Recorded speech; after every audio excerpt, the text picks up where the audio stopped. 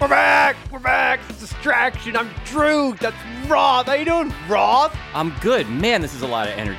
Holy shit. Woo! Well, you haven't even begun to get even the faintest trace of my energy. Because you know what? You know what time it is, Roth? You know What time is it, Drew? Is something cool about to happen? I'll tell you what's happening. It's coming home! Oh, it's coming home! Oh, God. What? You think it's not coming home? It's coming home! Are you having a laugh? Are you having a laugh, mate? Is he taking the piss? Any excuse I can use to deploy an absolutely shitty British accent. I saw, so Drew cutting his It's Coming Home promo, which we controversially tweeted from the Defector account the other day. I saw a lot of earnest responses from that, as if it was from you. People being like, Drew, I love you. I love your work. I've been a big fan forever. Don't do this anymore. Never post a video like this again. Someone said I had British teeth when they saw that video, and I was offended by that. I have one snaggletooth, but come on now. That's like character. I don't like chew pipe tobacco until my teeth are like this, dirt colored and shit like that. I think it's good to have teeth that have a little bit of character. If Jewel showed up with a bunch of Rudy Giuliani veneers in her mouth, I think everybody would fall out of love with Jewel, who is now celebrating her 20th year as America's sweetheart. That's certainly not following your heart or your intuition. Hey, that's our guest. It's Kelsey McKinney, the people's champ. Author Kelsey McKinney is with us. Hi, Kelsey. We were remiss in introducing you, but if you're gonna come in like a cannonball off the high dive with a Jewel reference, that's how Kelsey McKinney makes her presence known. I don't want to be a part of any of this British thing that's happening, so I'm glad you waited. It's better for me. The rest of the Defector staff is so anti-British, it's frankly racist, and it disgusts me. Everyone's like, I hate England. I don't want England to be happy. England's bad. Drew, everyone's read your columns in the Daily Mail about this. We're all familiar with your stance. It sounds to me like everyone who's anti-England is just a bunch of snowflakes who refuses to acknowledge that he's coming out. I'm just happy to see England at what might be the most normal moment in its cultural history, flourishing on the pitch. Yeah, that's right. That's what. So anyway, Kelsey's not here to talk about England. She's here to talk about our new book and about other shit too. But first, we gotta do some standard book talk because Kelsey's new novel, God Spare the Girls, her first novel, her debut novel, came out last week. I have read it. It's very good. And Kelsey put pretty much everything she had into the book. So congratulations, Kelsey. How do you feel as a newly published author? Thank you so much. I feel like I'm dead. So that's exciting. You work really hard on something and then you get extremely stressed and then your adrenaline crashes. And now I feel like I've had a hangover for like 4 days. So that's exciting. I love it. It's really good for my work, I think. This has been a really interesting ride for me. Kelsey's been, very supportive of everybody on the team in our writing. She's a really good presence in the workplace. And she has told me, basically in the same breath, you could definitely write a book. Also, writing a book is awful. Don't do it. Which I appreciate both pieces of advice, honestly. It's really helped me balance my ambition and then also my wish to just lie perfectly still in the dark. It's not really that bad. Drew, the thing is, your work ethic and capabilities are just beyond the rest of us. So Rob, listen to me. I'm not even jealous of it. He's just different. It's like if I was mad that there's whatever. If I saw a gazelle running and I was like, he thinks he's so cool because he can run like that. It's different. I only have 2 legs. I'm not special enough to warrant all that nice talk. And that's not even false modesty. There's a certain false modesty you need to have online where you're like, oh, I'm so stupid, lol. And, everyone's like that on Twitter. And I know I'm not that. I know I'm smart. I know I'm good at what I do and all that shit. But also, I don't write. You only have one weird one. I don't write after 5. I don't write on weekends. All I give a fuck about is whether or not I can buy some nice food. Wait, you write during banker's hours? You just straight get up in the morning and write during the day? Yeah, fuck yeah. I don't write at night. I don't do any of that shit. Because I want to enjoy myself at night. I don't want to work at night. That sucks. Right. Nobody wants to have my work habits, and so I'm just going to leave it out of there. Kelsey you wrote this book during long, weird nights, right? Like not like at like 1 PM. Is that fair? Yeah, I like to write in a way where, you write it right on the brink of sleep, and then you wake up and just see if there's anything there that is salvageable. That to me is also fun. The David Roth message. Yeah, I think I need to like get to a point where everything that's preventing me from writing during the day, all the whatever anxieties or other mental health issues, the whole suite of them that I can describe at length. Like those need to be like they basically have to go to bed before I do, and then you can sneak some shit in before they wake back up. Yeah, I can also write in the very early morning, like immediately upon waking, before I have had enough coffee to recognize my flaws. No, yeah, I do that too because like in this house, like I get up before everyone else. And so that's really the only time I can take advantage of shit. Like even before the dog wakes up and I don't have to deal with the fucking dog or any of the kids or any of their bullshit. Like I got like an hour. And so like no one's going to interrupt my train of thought, which is very important. Like I get all pissy if I'm thinking hardcore about a really good dick joke I want to make. And like my son comes in and he's like, Dad, can I have a hug? I'm like, fuck off. I don't need you here. In the middle of an elaborate, now it's gone. Important. Yes, that's right. I've lost a penis joke because of you, boy. So anyway, so we got to talk about Kelsey's book because, and this is not a mandatory plugging. I want to talk about something deep about it because it's set in Texas, where you grew up, Kelsey. The two main protagonists are sisters, and you are a sister.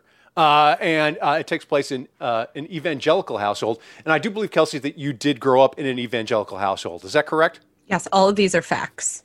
Okay. So there are two main characters in the book, the sisters, Caroline Nolan and Abigail Nolan. Abigail is essentially the good girl. And apologies if I summarize this too much. And Caroline is the one who has more doubt.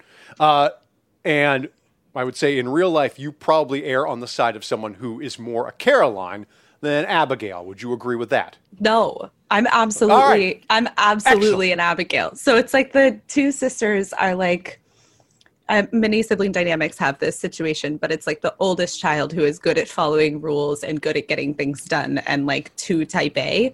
And then the younger child who has like more breadth to believe in themselves and like look around them. And I certainly am closer to Abigail on that spectrum in that, like, it wasn't until I was like a full adult that I was able to have any chill at all. Can I ask you then I want to talk to you personally about faith, because it's a meditation on faith, the book, but in an entertaining way. I want people to know that this is like, this boring. book moves. Yes, it is not boring. But your own personal faith obviously played into it. What is the state of your faith today compared to when you were younger, let's say 20 years ago? It's funny because when I started writing this book, I never, ever talked about the fact that I grew up evangelical, and I never talked about it online and never wrote about it. So it was like this nice little secret that I had.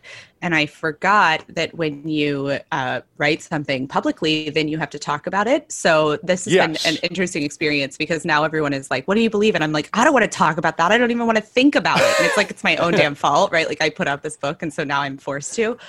That's right. I grew up extremely evangelical and very Christian, and I now am neither of those things. So I don't really know exactly what I believe. Like I don't have a good doctrine at all. But I don't believe the things I grew up believing. I will say that. Do you go to church? No. Do you even go to church on Christmas as I do, just for the sake of like ritual? And I would if my like family asked me to.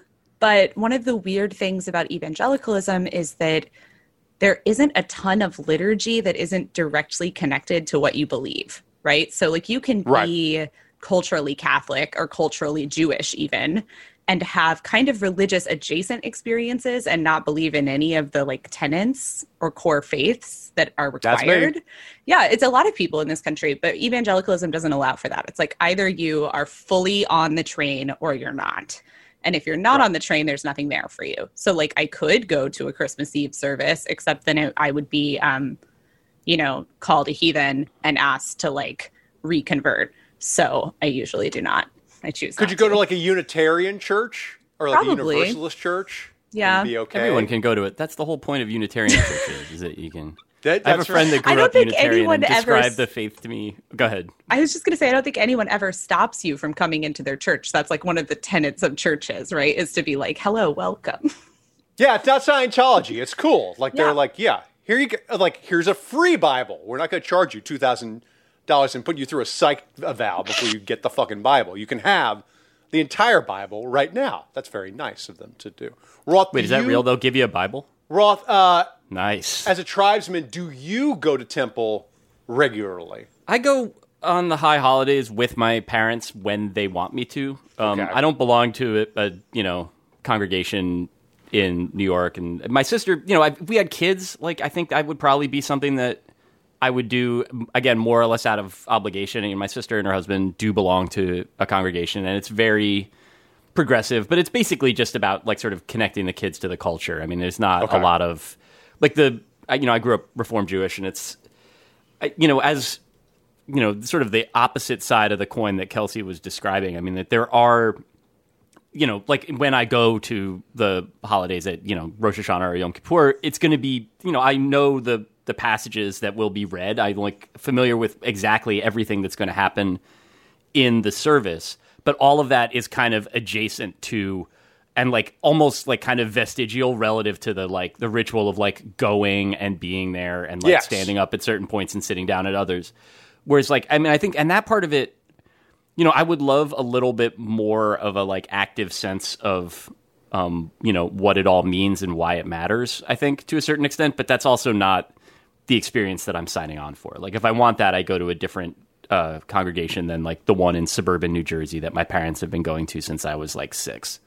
All right. So then what is the state, Roth, of your belief? And we're going to talk about sports in a second. But I really like the direction that we are going in on this podcast. I want to ask both of you. I didn't even write a book like this. I've been hiding from this shit, and I still have to answer this. Tough shit, yeah. Tough shit. You have to answer back. All right, let's get it. Because I think about this stuff, too, a lot now, particularly after, facing my own mortality. Roth, what is your state of how you perceive God, if you perceive God at all? I mean, I do perceive God. I mean, I believe in it. I think of, I don't exactly see, like, an active hand in the day-to-day. Although, the Old Testament God's a complicated one, right? Like, so not a nice God. Yeah, not the one that people, like, really want to, like, cozy up to or party with necessarily. And I always admired that about him. I am saying that because I'm afraid of him. But I also, like, there's an element of, like, I guess, like, the sort of the harshness of it fits to me. That there's, like, an element of like, cuddliness to certain, like, sort of pop Christian faith stuff that I can't relate to. Whereas, like, sort of the, like, astringency and harshness and starkness of, my faith is, like, I like it well enough. I think I really just don't understand it. Like, I think Talia Lavin was posting about this the other day, that, like, in Reform Jewish education, like, when I was going to school before I got bar mitzvahed, like, the little Saturday school stuff they'd have us do, it was like we learned the Hebrew alphabet and we learned how to pronounce things, but we never learned any words. And I think that that's, like, a ridiculous way to teach kids something because it's useless. Like, I can sound out a Hebrew word and read it out loud, which is what I needed to do to get through my bar mitzvah, but I don't know what most of them mean. And that is, like, to me, like, it's not even a metaphor. I mean, it's just basically, like, you learn to make the sounds, but you don't know anything about what the content of those sounds could be. Like, that's a kind of a disappointing type of faith to have. But, yeah, I mean, obviously the alternative, as Kelsey has written about and talks about, is, like, something so totalizing that you only understand things through the lens of, that perspective. Like, that's not what you want either. Right. It would be more absolute. And that reminds me of kind of when we were talking to Peter Brandon about how geology is taught, and they always start with the boring shit, and they don't they don't go into the applications of the sort of the poetry of it, like, which is the cool shit. They need to do that first. So you even like the metal stuff that kids fall in love with. Just give me more volcanoes in the monitor. Yeah, usually it's like, hey, is this rock igneous or is it sedimentary? And you're like, it's a rock. Who gives a fuck? Like, it's not, Can I ask Kelsey a question about the book? Yes. Based on not having read the book, but having listened to her talk about it and read her Q&A with My3 on the site. I'll allow it. All right, good. Thank you. Appreciate it. All right, I will approach the bench. You write in there about, or you talk to My3 about some of the research that you did being just like following evangelical influencers on Instagram and kind of like looking at how sort of like strange, not just like their lives might seem, on our, rootless coastal lifestyle wavelength, but the performance of it, the way that they sort of had to be like, oh, I have like a fucking screaming argument with my husband literally every day, but I love him. He's the best thing that ever happened to me. And like, I guess like the sort of the theatricality of evangelical faith has always been the thing that's kind of, I guess it's what you see if you don't grow up in it. Like how do you write about that in a way that lets you get past the sort of the soft shoe, like influencer projection of it? Yeah, when you were talking about thinking of God as kind of a like almost malevolent God, right? Like one who's very strict and harsh. I was just thinking about how all of the women in like children's ministries in evangelical churches, when they pray to daddy, like they call God daddy. Oh my God. They do? Holy shit. Oh yeah. And I was like, oh my God, I had like blocked that from my memory, and something about you talking like forced me to remember this. So I'm mad at you. We're in a fight. But part of the reason they literally call him daddy. Oh yeah. They're like, dear daddy, Father God. Yeah. That is distressing to me. Because the idea of evangelical Christianity is the exact opposite of what you're talking about, right? It's the idea that like you have been saved, everything's all good. The Lord is a good and like righteous person who wants to like be close to you all the time. So there's like an intimacy that they're trying to create in that space. That I think that it's, I'm sure Freud would have a lot to say about that. But to answer your question about like, how do you approach something that is so theatrical and is so kind of it's not even extreme as much as it is like just extremely diluted, right? Like it's very extremely undiluted, excuse me. It's like very, very particular in what they're trying to do is, I look at those girls and I do follow a lot of them. And like what you're describing is what Trey and I jokingly call my dumb oaf of a husband syndrome, which is where they'll write posts that are like, we dropped the baby. Like together we have made a failure. And you're like, this was your husband. Your husband dropped the baby. Like you can say that. You can say that he dropped the baby. It's fine. No one is going to be like, you got to divorce him. And they kind of have these narratives that are like, my marriage is awful, right? And like we fight every single day and we hate each other and like we're miserable. And that's just what marriage is. And anyone who's like in a healthy marriage reads these and is like, what? You're doing what? Like, I think you're yelling too much. Like you're definitely fighting way more often than normal people. Right. Also, like I think maybe this isn't a great match if you're fighting every single day about everything. But there's kind of this performance aspect to it where you have to ask, like, okay, is this even true? Right? Are they counting these like tiny little tips as fights and then projecting this like suffering out into the world? And so what I tried to do in the book and what I think I did is to not look at those things as if, and not look at those women as if they are like zoo animals and be like, isn't this such a weird, strange thing that they're doing? But to ask like, okay, how did they end up in this situation? And also what is the like insecurity behind those posts, right? Like, go ahead. No, because the book had that, and you were just talking about the people on Instagram where, and this has been true throughout the bulk of my life, where a lot of people use religion and marriage as a form of lifestyle branding, but particularly now online, like they have the tools to be able to do that. And that is often not only separate from their private faith, but can also sometimes be in opposition to it. And I think the book illustrates that very well. And I have no question now. I was just making a comment, Kelsey, and I have that doesn't lead to a question of any sort, and I have failed. I mean, and in fact, we have failed. We have failed to ask a proper question, Kelsey. Now that I think about it. Drew and I together dropped the baby. Yeah, we dropped the baby. Terrible. Thank you for your honesty in this space.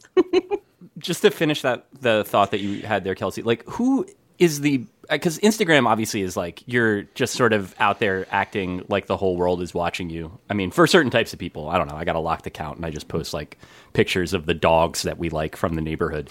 But who is the performance for, do you think? Like, is it, because it feels kind of, from what you're describing, it feels like recursive. Like, it seems like the idea is basically that you are not just like projecting uncertainty out so everybody thinks that like, oh, she's human or whatever, but that it's like a way of kind of like turning the actual psychosis that you would feel as like a 21-year-old married person with a kid and like making that, you know, something more like a show and less like what you're actually experiencing.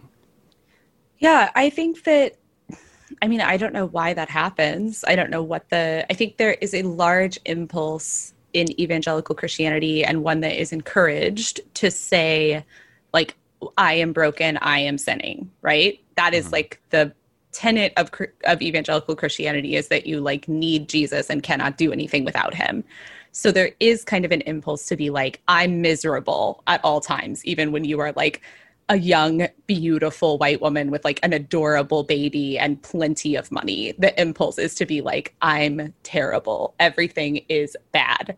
So I think that's some of it. And then I think some of it, and this is like a big question of the book, is like, what is marriage for?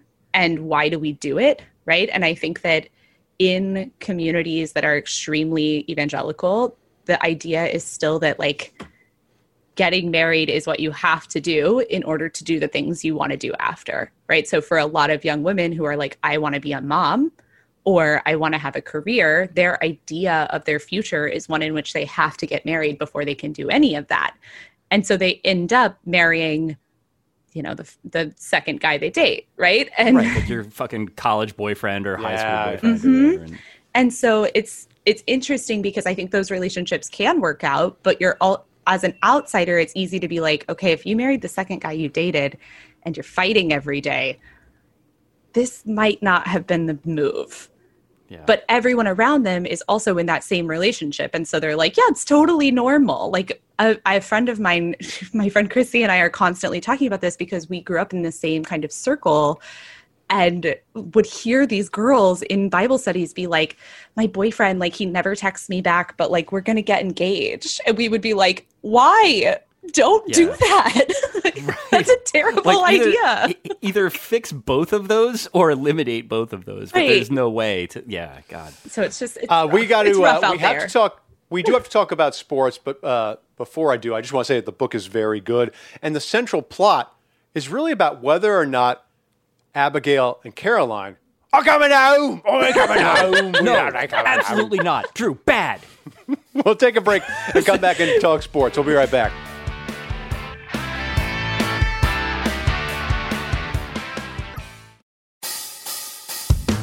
We're back. Let's talk about sports. There's two things we need to talk about. Actually, we can talk about a lot of things, but we should talk about baseball, Kelsey and Roth, because while Kelsey was busy defeating the horrible condiment robot at Nationals Park, baseball I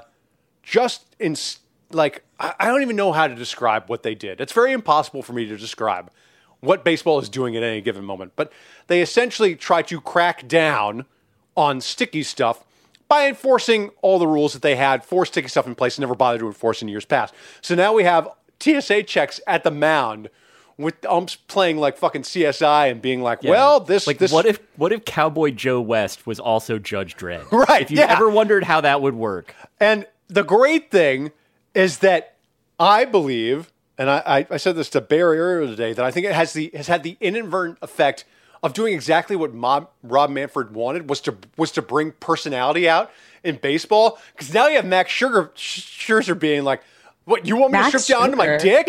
Yeah. You want Max Schwarber to be like, hey, you want me to strip down? I'll do it. Here you go. And people like in pitchers in post game being like, oh, this is bullshit. This fucking sucks. And like I'm seeing much more identity out of these players now than I ever have, all because baseball fucked this up so badly. Am I wrong, Roth? it's only one identity, but it is like, it's the identity that baseball players inhabit the most. Like, this is, if you've ever wondered what it means when people are like, yeah, that person's a red ass, like, it's all out there now. Like, if you wanted to see like what Max Scherzer's actual fucking damage was, like how he seems like also one of those guys. It's one of my favorite types of baseball players to be, where like he's apparently just like an intense but like very intelligent and like focused guy, except on the days that he's pitching, and then he's like the Predator from the movie Predator. Like, he's just a complete maniac. Like, Rich Hill is famously the same way. So, like, the idea of, like, some umpire being like, oh, Max, like, hate to do this. Like, you mind taking your belt off in front of all these people? Like, that's basically, like, approaching, like, a wild animal and being like, funny story, I know you're a lion. I just wanted to talk to you a little bit about whether, like, you were interested in Amway. Like, you're going to get eaten by this creature that you're approaching just by dint of having to be there. Right. And in this case, it's like, it's screwed up at every level. Like, that it's like, it's not going to really work very well in terms of enforcement. It's going to make the players look bad. And it's also probably not going to clean shit up very effectively because, again, like, as you were saying, like, Joe West is not like a CSI tech. Like, he's like just... No. Like, his whole body is the area between his chin and his neck at this point. He's just like an elderly reactionary baseball fixture. Like, he's not going to be like, oh yeah, that's spider tack and this is something else. Like, why would you ask him to do any of that? There was a very old story in the New Yorker written by the great David Gran, and it was about how a man was wrongly convicted of arson, and he was convicted on the testimony of a cop who had like 20 or 30 years in investigating arson. And it just happened to be that this cop had really no scientific background.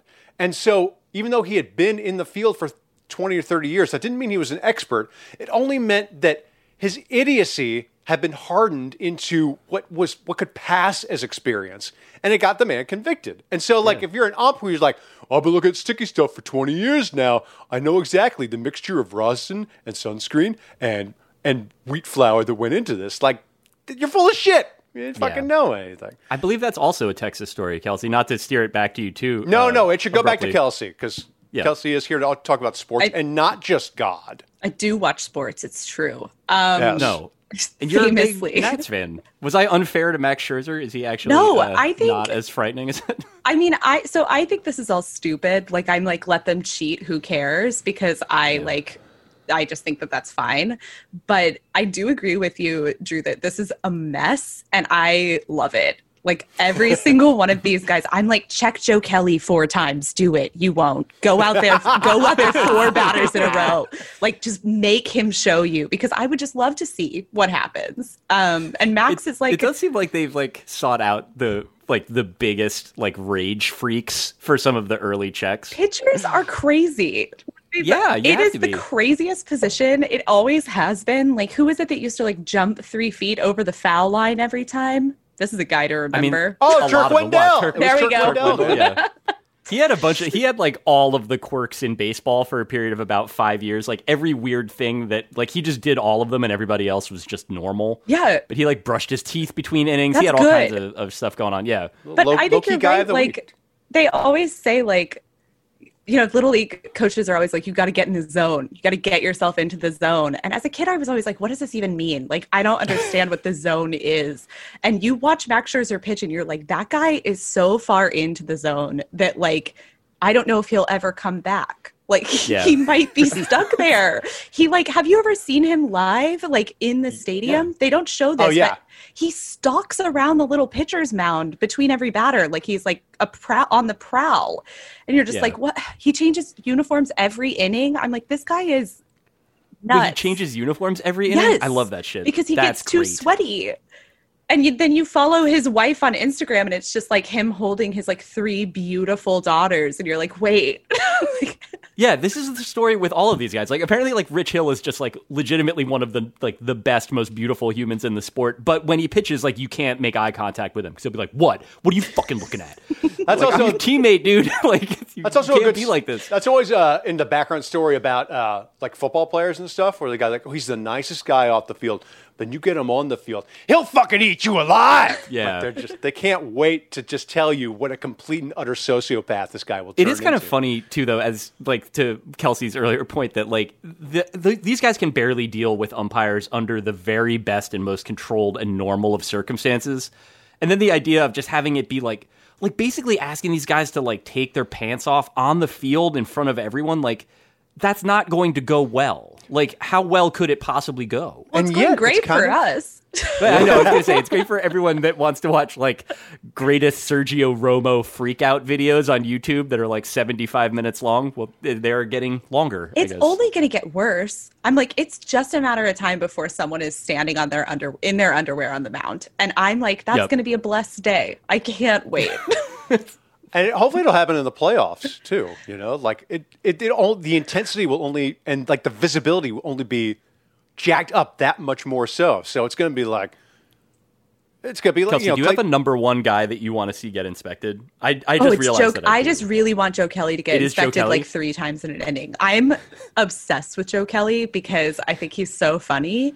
Like he said, the pouty face is an iconic moment. The pouty faces kill me. He said in some press conference the other day that he has a new alter ego that he calls Joseph, and Joseph throws strikes. And I'm just like, this guy, he rules. Check him 4 times. See what happens. Yeah. For me, it's James Karinchak from the Indians, who's a maniac and like probably like has a bunch of bad beliefs, but basically acts like Connor O'Malley in the like Howard Schultz videos out there, like talking to himself and yelling into his glove. And the idea of like trying to approach that guy as a reasonable person when he's like that and being like, it's simple, man. You just got to take your pants off. Like that is going to end in some really intense ways. I want to talk about college sports too, because this was the week that the NCAA finally surrendered to the NIL laws, and so, and you know, I believe that colleges can take advantage of this quickly, depending on the laws in their state. I know the NCAA was like, well, whatever your state wants to do, we don't know, it's like doing their standard passing the buck shit. Anyway, so I was reading about like how USC is already being like, okay, we're in Los Angeles, we need to take advantage of this. Like, we're going to train our players to have brands and like hook them up with studios and all this crazy shit that I didn't even think about, like, but is perfectly natural. So my question to you, Kelsey, is because you're a fan of Texas, and Texas has the resources to take advantage of NIL laws, but they've had the resources to take advantage of a lot of shit over the past 2 decades, and they fucked it all up. Are there schools like Texas that will clearly benefit from this? Or will anything make a difference? Will it not make a difference in the long run? Will anything really substantially change for schools and for fans? I mean, as a Texas fan, let me just start off by saying, fuck USC. And I don't care what they're doing, and I hope we don't do it. I do find it kind of humorous to think about the idea of an institution like Texas that is very slow moving and often rather behind, teaching a bunch of 22-year-olds how to have a brand. Like they know they all have like 500,000. The long jumper at Texas has like 300,000 followers on Instagram. Like, I am just very doubtful that the schools are really the ones that need to be coming in here and helping. I don't know. I mean, I don't know how some Buddy Garrity guy in a hat trying to explain TikTok to someone. It's just I think they get it, man. The journalism school at Texas, which I was not in, still has a typing test. And I'm like, That's dudes, fantastic. We're so far past that. And I think Texas is confusing because they're extremely good at making money and always have been. And so I am certain they will find a way to turn this into like the UT Network's little baby that makes them a ton of money by accident, and that they will have all of these guys like posing with Matthew McConaughey in 12 seconds. But I don't know. I mean, I do hope it helps the athletes a little bit. Like, they're so famous at Texas, and like, I wish they could get some money out of it at least.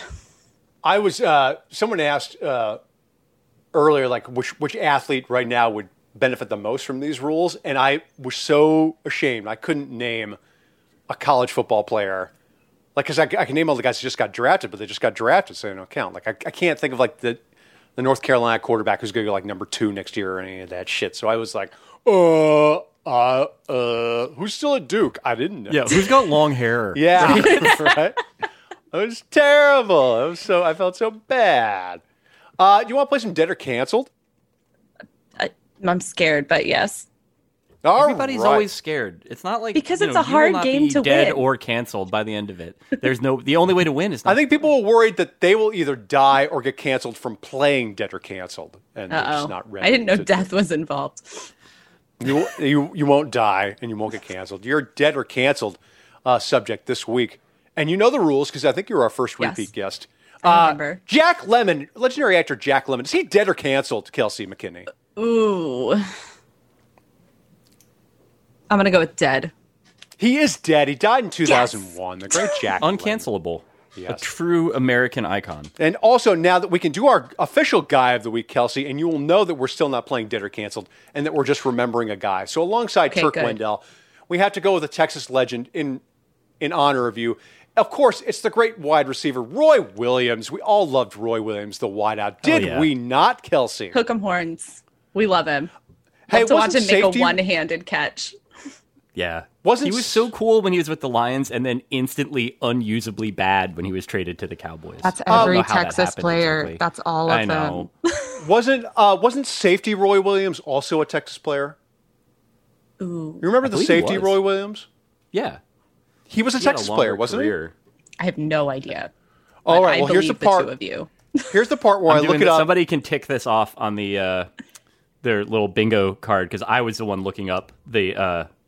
He played at Oklahoma. He went to Oklahoma. Oh shit! Yeah. Kelsey's gonna stab me with absolutely shoot me in the face. That's totally different than Texas. It's slightly further north. That's right. It is. I have to say, and I'm not saying this because Kelsey's on the podcast, and I haven't been to Oklahoma. Be careful. But Texas is fun, and I would never fucking go to Oklahoma under any circumstances. That's the spirit. No, that's what we like to hear. Fun bag time, Kelsey. Kyle writes in, what do you think President Biden reads while sitting on the toilet? And you can't say your own book. I mean, that would be the obvious true answer, but what do you think the president reads while sitting on the toilet? I think President Biden I think he probably reads like his granddad's old journals, potentially. Or like perhaps something that Jill just like handed him that he needs to read. I doubt that this man has like a stack of information he's trying to get to. I don't think he consumes a lot of culture unless it's like from 1945. Yeah, I'll say that like the thing that I find sort of refreshing about him, I know that he's like trying to do Obama's third term or whatever. Obama always had to sort of like posture as a tastemaker, and I believe that he like really did read a lot of books and stuff like that. Just seems like the type of guy he is. I don't know what he was, getting out of him one way or the other. I don't know what anybody gets out of the books they read. But Biden is not out there trying to be like, I can't do a good Biden imitation, but like the idea of him like reading a novel and then being like Underworld, you got to read it. Like, the idea of like he's not reading like postmodern fiction. Like he is, I think, like as Kelsey said, he's reading like Zane Grey westerns that he like read as a child, and he's like terrific, slinging the guns and saving people. Yeah, he's reading like Lonesome Dove. Yes, he definitely, which is like it's fine. You can get something out of that, but at least he's not pretending that he's like really reading, like Oteza Mosfeg and being like, I get it, I really understand and enjoy it. I think he might be old enough to read a print newspaper on the toilet and have it like a broadsheet too, not a tabloid one. And it's all the way open, and his knees are like super spread, and he's just like he's taking his sweet ass time. Like, oh, here's a David Brooks column. He knows his stuff, and just like while he's slowly, leisurely pushing one out, like instead of looking at his phone, like I think he's got that grandpa energy to him. Do they still print Reader's Digest? You know what? I don't. That's know. A good one. I don't know. I bet you they do. My wife used to work at Parade magazine, and they still have Parade in the Washington Post. And I shit you not, the Sunday's edition had a photo of Bruce Springsteen from 1980 on it, and it said America's Songs, and it said Kisses Gene Simmons on page 2. And I was like, this is fucking amazing that someone printed this in 2021, the year of our Lord, and thought this was a good idea. Hey, Adam. I love to encounter like completely inexplicable content like that. There was one that people were passing around yesterday online that was a People magazine or people.com slideshow about like punk rock icons. Oh, and it was like literally the first person in it was a Kardashian. Oh my God. Yeah, fantastic. And you're just sort of like, yeah, I mean, I know somebody has to like put their name on this, but it's weird to see something where it's really impossible to understand the process that produced like Gene Simmons on Page 2. and thinking that was okay. Like, speaking of dead or canceled, Gene Simmons, man. Right. Who fits the criteria better? Adam writes in, and Kelsey wanted this one on the podcast. Earlier today, Adam writes, I assisted an elderly stranger who collapsed outside. I was waiting outside a doctor's office for my wife when it happened. Nothing major. He had semi-passed out, partially from the heat, more so from his dialysis treatment he had just come from.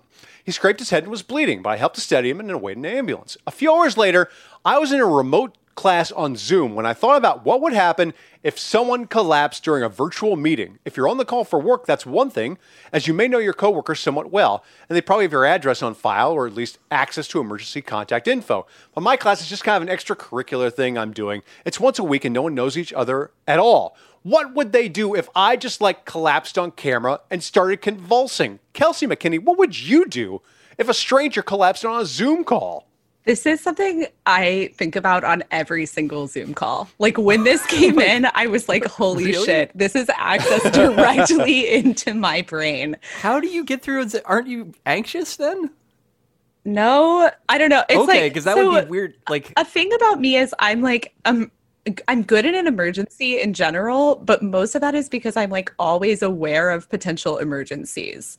Right? Like I know where all of the exits are when I'm anywhere. I like am too focused on like how people are moving in crowds. And when we first started Zooming was when I just read like an early draft of Drew's book. And a big part of that book is that they spent so long trying to get in contact with his wife because nobody had her cell phone number. And I was like, Jesus Christ, I need to text everyone I know Trey's numbers in case I like die on camera. Because also I'm like, this would be so embarrassing to go down in your Zoom class. Like everyone would know, they would all be freaking out. Everyone would not know how to contact your family. And now you're like a whole meme. Like that's a nightmare to me. So usually when I'm talking to someone, I'm like, how could I get into contact with their family? And luckily I'm like very creepy. So I usually know how to do that. Yeah, that was something Kelsey mentioned in Slack the other day, that she's just like aware and has been aware for some time of the spreadsheet that has every defector staffer's home address in it. Yeah. And it wasn't like a threat or anything. You were like, no, I know where that is. I've known about that document for some while now. We have a document. Oh, no, go ahead. Oh, I was just going to say this document exists because one committee sends like birthday presents and stuff. So it's a nice document. It's also in the company drive. So I have, of course, seen it and navigated to all of my coworkers' homes on Zillow.com. You know, it's a casual. I don't have a problem. You have a problem. That's like getting a ransom note on your, like if Kelsey writes a Zillowing out like post about your apartment while you're living in it, like that is a threat and should be received. Yeah, run. Kelsey, I am like you, where if I'm in a large crowd, I scan, particularly like along the catwalks, for assassins. I'm like, because I've watched a lot of 80s and 90s movies. I'm like, there's an assassin in here. And like, if I spot them, I might be able to foil them with like some karate and like some real high-tech shit. Like how formative Carlito's Way was on our young minds. I do the same shit. It's so stupid. The most I've ever been aware of this was I went to a Tulsi Gabbard rally with a friend who was reporting it. And that was like a whole other thing. But a guy collapsed from like the heat in the room. And we both like hit the ground at the same time. And we were like, oh, it's not a shooting. Like someone passed out. And I was like, this is really telling that like a loud noise happened behind us. And we were both like on the ground instantly. I was like, oh, we should like go to more therapy than we already do, probably. Matt writes in 2014, I was an intern with the Washington Nationals internal broadcast and video production department. Back then, the Nationals would play Dancing in the Street by Martha and the Vandellas whenever they won, which I considered to be an absolutely fantastic victory song, and one I looked forward to anytime they were on the verge of winning by the 8th or 9th inning. By contrast, as a grotesque Yankees fan by birth, I've had to listen to New York far too many times to count, and it makes me want to take a pat to Hoboken to spit on Sinatra's grave. So I ask, what is the most jubilant victory song? Kelsey, you're not allowed to say Hook 'em Horns because that's an obvious one for you, but So let's go with professional ones instead of fight songs. Oh, I don't know. I like New York, New York. Like, not to be rude to our writer, but I think it's very sentimental and cute, and I'm a sucker. Like it too. Yeah, so to me, that's good. If you grew up around here, you'd hear it differently. That's fair. I think that Rangers should play the Cotton Eye Joe at the end, and I don't really understand why they don't. But if you work for the Rangers, you can call me, and I'll take credit for that. Oh, I know. Cotton Eye Joe is it's the funniest stadium song too, because you can't even really dance to it. Like, it's just like an annoying sound that you hear while you're at a sporting event, and you have to just fucking deal with it. Like, I kind of admire it in that way. That's good. It birthed Peanut Butter Jelly Time, that song. I mean, yes, it is. There's absolutely Cotton Eye Joe walked so Peanut Butter Jelly Time could run, fly. Wow. No doubt. The Mets play Back in the New York Groove by Ace Frehley, which is an incredible song. Just because it's, as a friend of mine pointed out, that it's not like New York is like about like I'm making it in a big city, like they said I couldn't do it because I'm from Hoboken. Like, there's a whole bunch of like New Jersey grievance wrapped up in that. Whereas, like, Back in a New York Groove is just Ace really walking around New York being like, hell yeah, look at me on the sidewalk, crossing the street. But just, like, it's a dumb guy reverie, and it's perfect for, like, when you just beat the Cardinals somehow. I grew up watching Revenge of the Nerds 900 times, so I want to answer We Are the Champions by Queen, but I can't because it's been so overused. But you know what hasn't been overused? Party Hard by Andrew WK at the end. Oh, that's a good choice. Game. That is what, Dancing in the Street is also a fantastic choice. But if you had It's Time to Party or Party Hard or I Get Wet, really anything from I Get Wet, you're going to have a good time at the end of your game. That's what I say. Why do you think they don't play more Andrew WK at stadiums? I don't know. Because it feels like they only play, like, a song has to be like either 30 years old or turned down for what to get played at a stadium now. Yeah. It's probably licensing fees.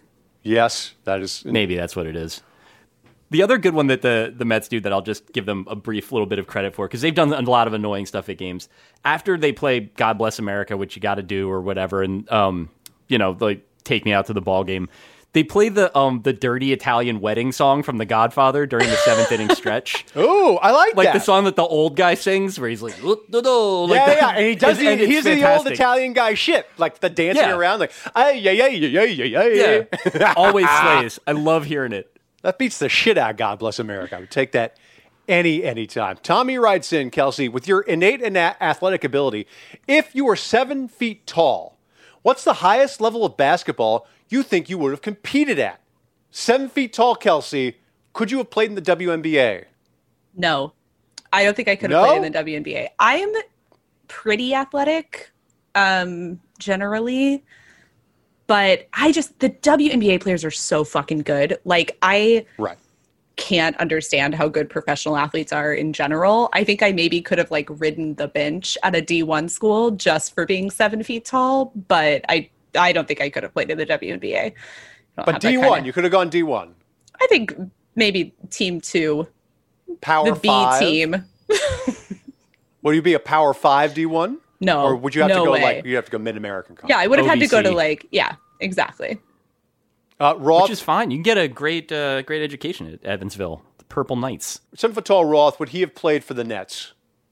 I don't think I would have been able to play because I wasn't a great basketball player, but I was like a good player when I played. Like, but I had like skinny boy skills. So like the idea of I would be an infuriating 7-footer because it would just be like mid-range and perimeter shit. Like I'd be Vlad Radmanovic, but without like the swag or the weird hair. And I think people would hate that. I know because like I myself have always detested watching players like that, where it's like you're 7 feet tall and you don't want to dunk. Like you'd really rather make a jump shot. All right, cool. Like get the fuck off my team. You would be. So I think that's more or less what I would have been. You would be what Porzingis has become. Yeah, more or less. Like, and just as kind of glum, but I think like my hair wouldn't be as well organized. Drew, you should answer this question though. I would have made a D1 team only by dint of being 7 feet tall and thick, because I'm thick. I'm a thick person. And so I think at that stage, like especially if you're a freshman, like I think a D1 college program can be like, okay, he's got the frame. We can work with him. I would be cut the next year, but they would be like, okay, we can see if we can work with this asshole. And just like, he's a body and he can, like, maybe he can dunk. If I were 7 feet tall, it would still be questionable whether or not I could dunk. But, like, he would, like, they'd be like, there's enough physical there if you're 7 feet tall for them to be interested in you. And then they'll write you off later, but they'll at least say, okay, there's something there that maybe I can work with.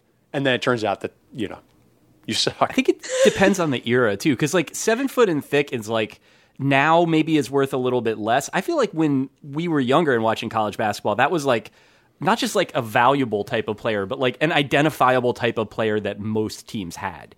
Even if they were just out there to like set picks or like give hard fouls, like you don't need to have like ace post footwork. Like if you were just like going out there as like a hyper competitive big weirdo, like I'm sure that you would have been able to contribute. Like you would have been backing up Mitch McGarry, but you would have been able to spell Mitch McGarry every now and then. Yeah, you have to be willing to pull a Draymond and kick people in the nuts and stuff like that. Are you saying that you would not have been I willing don't to do that? No, I'm a big pussy willow when it comes to that kind of shit. Can't do it. This is email of the week. It's from Lou. Kelsey, who or what is currently living rent-free in your head? And this is not ironic. He's not asking this, to be a dick. What? Everyone's got something living rent-free in their head. Is there anything currently living rent-free in your head right now, Kelsey? It is Bo Burnham.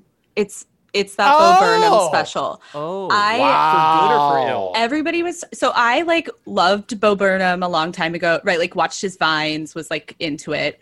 And because, Roth, I'm sure you identify with this, because I publicly have extremely bad clinical depression, anytime any form of art about clinical depression comes out, everyone in my life texts me and is like, have you seen this? It's about someone else that might help you. who wants to die. And I'm like, cool, great. Give it to me. You're clinically depressed? Do you know Fiona Apple? She has it too. Yeah, literally. But what's upsetting about that is that usually they're right. Like they're like, you might like this, and I'm like, no, I won't. And then I watch it, and I'm like, I did like it. That special, I didn't love it, but the songs in it are like too catchy. And so now, like, he has a stupid song about Jeffrey Bezos, and now every time I see Jeffrey Bezos' dumb name, I, like, hear his little voice in my head, and I wish to extract it, but I cannot. It just maybe stuck there forever. But I'll live. All the bits I've seen from it, the little stills look excruciatingly theater kid to me, and that's, like, a real... like a raw nerve for me. Like, it's not even that I don't dislike anybody, really. I mean, certain people, but I don't, like, it, broadly speaking, I'm not like all theater kids must, like, get out of my sight right away. There's just something about the idea of being like trapped with someone who's like emoting with their hands too much. Like I just want not to be in that situation. I thought it was very, very well done, and I thought the first half of it was brilliant and funny, and I laughed, even though I watched it alone, which you shouldn't really do. Like, I also watched it alone. But it was about life online. And I can't take any more of that discourse. I just want to fucking die every time. Yeah. Like, the only person I want to hear about it from is Ashley Feinberg, and that's kind of it. Like, I don't want to know. Even though the songs are funny, and even though, like, some of the jokes, particularly in the front half, are really brilliant, like, I can't. It's not subject matter I care to deal with. It's also hard because Burnham's whole thing forever has been, like, don't trust what you see, don't trust art. Right? Like he would knock a water bottle over on stage and be like, oh, so sorry, my bad. And then a track would play that would be like, he meant to drop the water bottle. And he would do like a little dance. And so it's been really interesting watching people respond to this and be like, oh my God, Bo Burnham was trapped in this room. He has clinical depression. And I'm like, have you learned nothing? The whole point of his work is that like art is fake and that it has to be taken to the extremes to like get you to feel anything. So I think if you know that, it's less interesting. It's weird that that's like a risky thing to do with your work now, that like the interpretation of like certainly of like most writing and stuff like that, like any satirical intent or any like sort of like authorial voice is just like they assume that you mean exactly what you're saying in like the most like negative and ungenerous possible way. I actually don't agree with that, because it goes back to what we talked about last week, where I don't think people mean what they say enough, particularly in movies, and they're always looking to undercut it and hedge it a little bit. So I think people try to get away with stuff like in that way for that reason, but I also think that there is like a sort of a, like there really is, like I'm not going to like be a cancel culture person or whatever, but I think there is like a censoriousness or like a willingness to sort of assume the worst about stuff off a headline, off like a title of a short story you don't like. Oh, yeah. That I think is kind of crummy. Roth, what's living inside your head right now? I don't feel great about this. I think it is New York City mayoral frontrunner Eric Adams, who I am fascinated by. I don't want him to be mayor, but like I also don't want him out of the news cycle because he's fucking incredible. He's like, I mean, to be fair, like a lot of cities do this now, where they find the weirdest and most ambitious person and then they make them mayor. Like there's nobody in Chicago that's stranger than Lori Lightfoot, you know? And like for a while I loved that. Because she would give these press conferences and she just is dressed like she just got selected in the 2004 NBA draft. Like some huge suit, like a fucking Samaki Walker cowboy hat on top of it. And you're like, what are you even going for? Like, this is about like somebody that your cops killed. Like, why are you dressed like a child at a birthday party?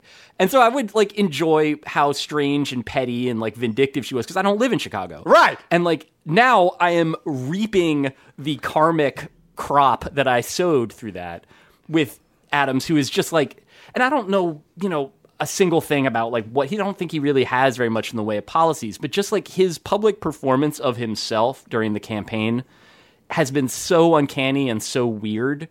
Like just him like walking reporters through the apartment he probably doesn't live in and like he's like a weird real estate broker. Like it's demeaning that you have to do that. Like this is like what it means to be in, you know, to be running for mayor. It seems like sincerely one of the shittiest jobs you can have in America.